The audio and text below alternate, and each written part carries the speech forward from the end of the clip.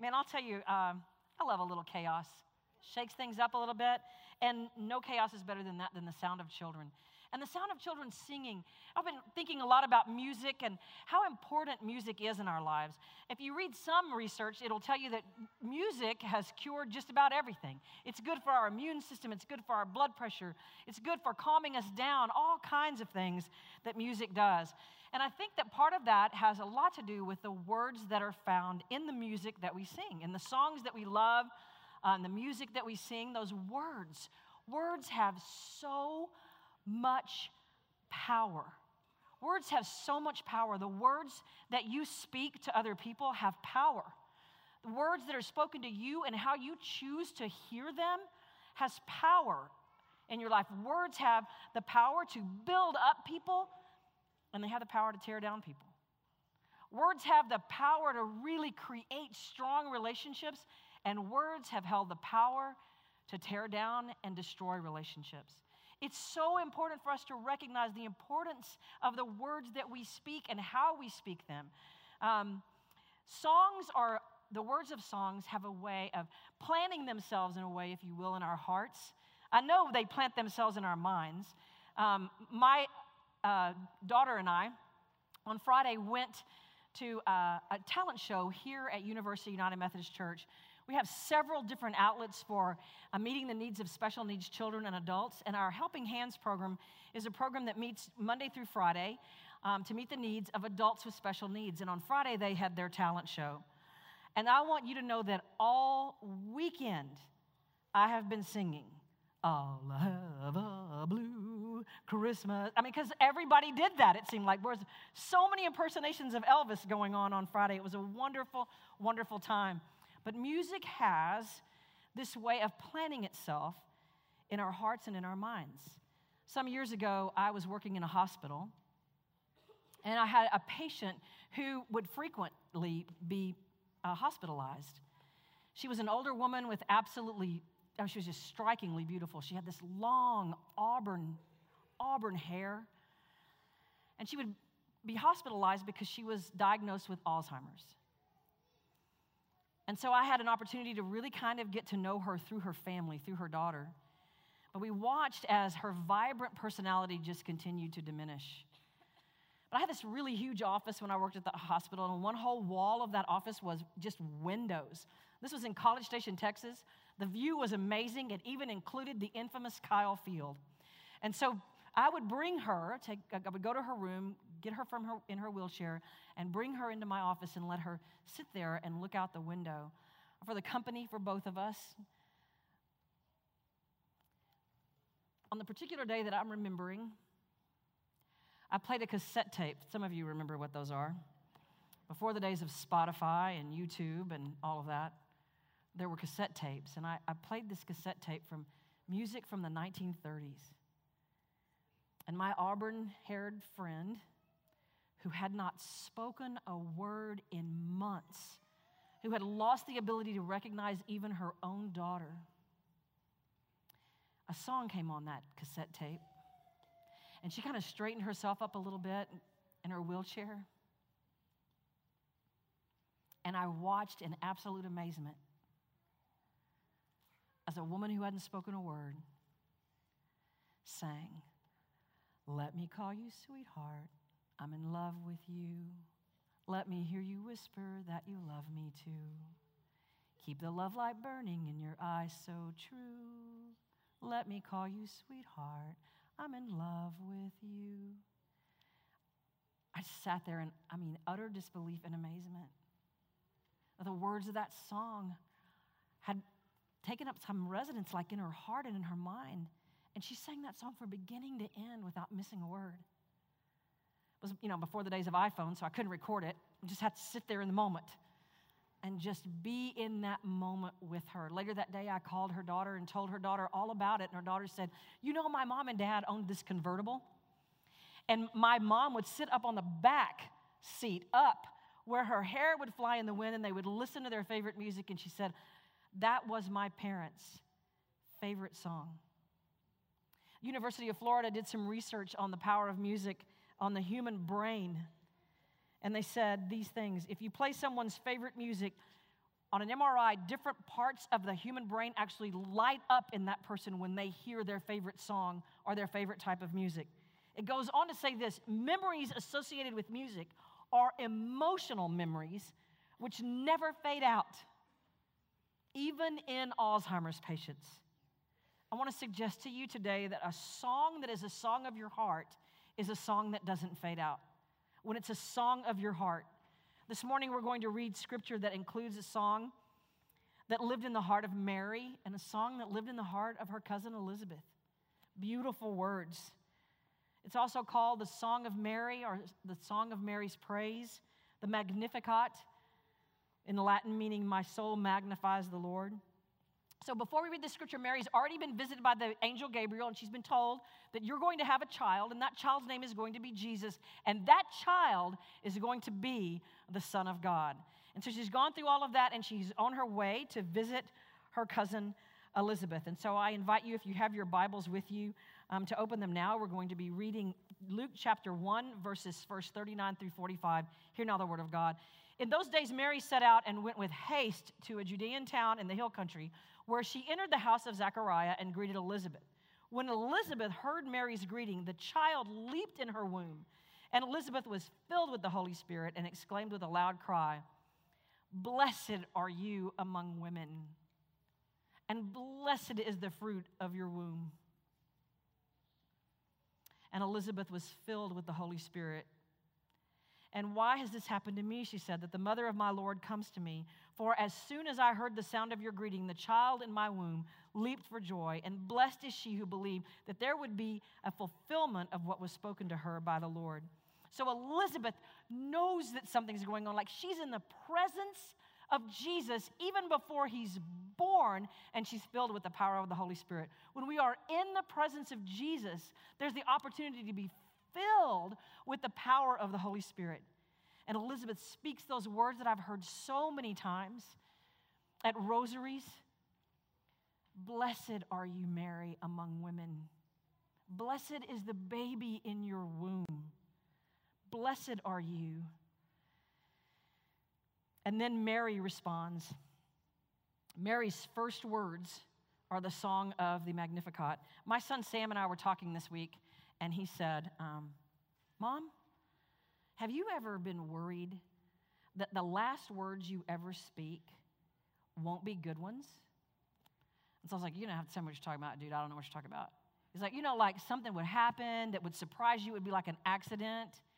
And your very last words on this earth would be something really bad because you're in shock. And I was like, well, I wasn't worried about that, but clearly I am now. Thanks a lot. And so I told him this story that I'm about to tell you. I was raised in a Protestant denomination, not as a Methodist, but I was visiting someone at a hospital in Bryan, Texas, and the name of that hospital was St. Joseph Hospital. When I pulled up into the parking lot, the weather was absolutely horrible. It was still, and it was dark in the middle of the day. It was dark. The sky was as dark as I have ever seen the sky in my life. And I got out of my car, and as I was walking right in front of my car, lightning struck. Bam! I mean, like right there. I thought that I was struck. I thought I got struck by lightning because I could feel the electricity, and all the hair stood up everywhere on my neck, and I thought I'd been struck by lightning. And these are the words that came out of my mouth. "Holy Mary, Mother of God." And I don't know how to explain that. I literally don't. I have never been Catholic. And these are such, I don't know where, I was like, oh, maybe I'm in front of a Catholic hospital. Maybe that's why these are the first words that are what I thought were going to be the last words of my life. But I want to tell you before we read these words of Mary, that I grew up in a Christian denomination, again, not Methodist, but got here as quick as I could. And I was taught in that denomination that the Catholic Church puts too much emphasis on Mary, that they overemphasize the role of Mary. And I am not going to, by any stretch of the imagination, get into that conversation. But I want to suggest to you today that as someone who has grown up Protestant and still is, that we underemphasize the role of Mary. We tend to underemphasize the role of Mary. I want you to stop and think about this for a moment, that Mary is the person that God chose to be the mother of Jesus. So I think there's something we can learn from Mary and the first words she speaks to her cousin Elizabeth. Beginning with verse 46, and Mary said, "My soul magnifies the Lord, and my spirit rejoices in God my Savior." First words out of her mouth, my soul, everything about me, all that I am, magnifies the Lord, extols him, exalts him, brings him glory. That's who I am. That's the song of my heart. My spirit, everything in me, rejoices in God my Savior. This is so beautiful to think about, that Mary's first words when she speaks to her cousin Elizabeth. I think about sometimes when I read about people in the Bible, what would I be doing in a role like that? I think my first words to Mary would be like, can you believe this? I can't even believe this. Like, nobody's going to believe me. Everybody's going to call me a liar. I'm going to lose all my friends. People are going to talk bad about me behind my back, and I just don't think I can handle all this drama. I think that's kind of how I would be. Mary, in that moment when life may have felt incredibly overwhelming for her, knew the song of her heart, and the song of her heart was, my soul magnifies the Lord. Everything within me rejoices in God, my Savior. She goes on to say, for he has looked with favor on the lowliness of his servant. On the lowliness of his servant. Mary recognizes her place in this. And I want to say to you that I think it's important for us to understand our place. That we come before God, a saving God, with a sense of humility, recognize kind of where we are, but we're not meant to live in a place of lowliness. God did not leave Mary there, right? We're not meant to live in that, but we're also not meant to live in this place where we think that we have no need for God and that we can solve all of our own life's situations, and our ego gets completely out of check. And we think that we are so much more than we are. Mary was in that place in between where she understood where she came from and understood who she was, and that she was in a lowly estate, and God had regard for her. But she didn't take it so far to the other extreme. Have you heard that arrogance is the only disease that makes everybody sick except the person who has it? She doesn't go to that place of arrogance. She says, but he has had regard for me. For the mighty one has done great things. She says, surely from now on, all generations will call me blessed. For the mighty one has done great things for me, and holy is his name.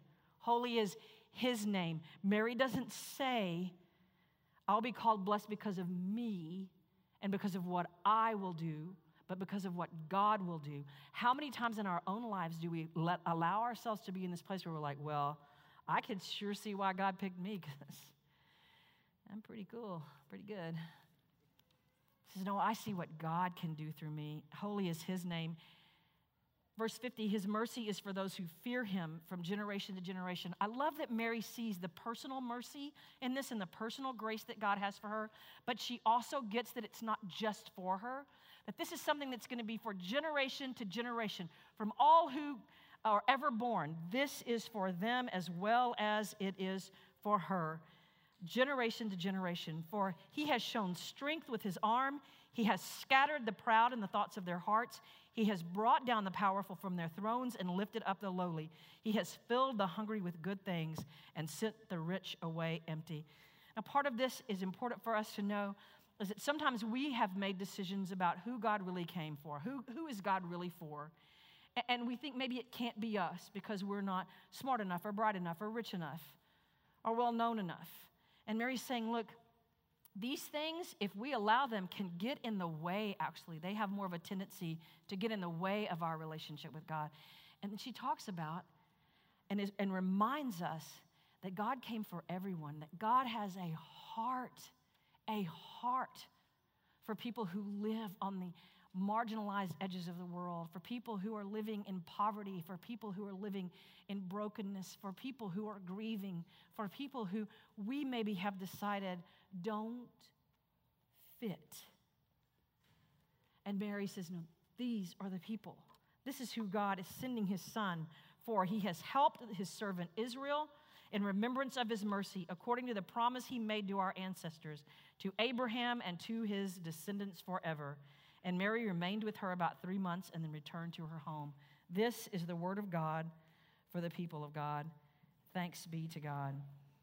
God remembers his promises and God remembers his people. I think that we are indebted in many ways to Mary. We owe her a debt of gratitude for the fact that she serves to remind each and every one of us what God has done for us through his son Jesus.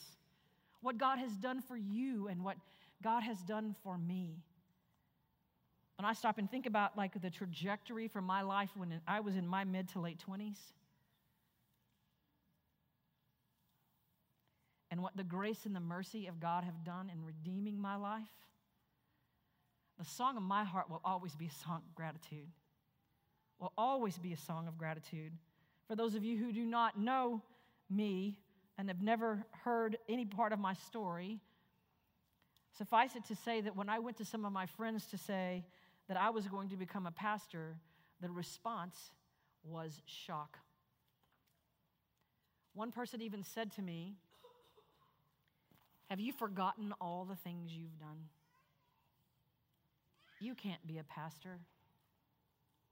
But see, Mary reminds me and reminds you that God takes us from wherever we are, whatever we've done, and uses us for his glory. Not our own, but for his glory. My soul magnifies the Lord, and my spirit rejoices in God, my Savior. That's the song I want to have be the song of my heart. She reminds us of the faithfulness of God in remembering his promise and remembering his people and his love for his children. I think it's important for us to stop and ask ourselves some questions in regard to what Mary has to say in her song of praise toward God. What is the song of your heart? And I know that sounds a little bit cliche-ish and maybe even slightly cheesy. But I want you to compare it to kind of like this. This is really going over the top with cheesy. On Facebook, you can click on something and have someone who's never met you and doesn't know anything about you except what you've chosen to post on Facebook tell you what kind of anything you are. My sister is 10 years younger than I am, and she loves this stuff. She like eats this stuff up. Just out of curiosity, this morning I decided to look on her Facebook and just go back and see how many times she'd recently done that. And just since Thursday night, there are 6 things like, I'll give you, which fruit are you? What does your user manual look like? And which Christmas character are you? And then somebody from somewhere comes back and says, you are a pineapple, or you, whatever they tell you that you are. I got to admit that there have been a couple of times that I've been like, I really want to know what somebody would say. And the one that really got me that I almost gave into was, what would be the breaking news about your life? And I was like, you know what? I'm too scared. It would be like something like jail. Anyway,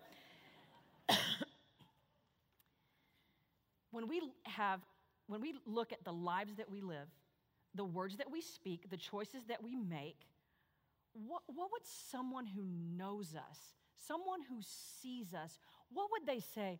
Oh, this is the song that is a reflection of that person's life. You see, Mary's song was a reflection of what was in her heart, a reflection of the goodness of God, a reflection of the love that God had placed in her heart, and she couldn't help but sing about it. She could not help but sing about it. I want the song of my heart, I want to tell you what I want the song of my heart to be, is that I am amazed that Jesus loves me. I'm amazed by that on the daily, that Jesus loves me. I don't know if that's amazing to you that he could love you, but he does, and I think you should be amazed by it. I think on every day of our lives, we wake up to this song that's in our heart that says, I'm amazed that you love me.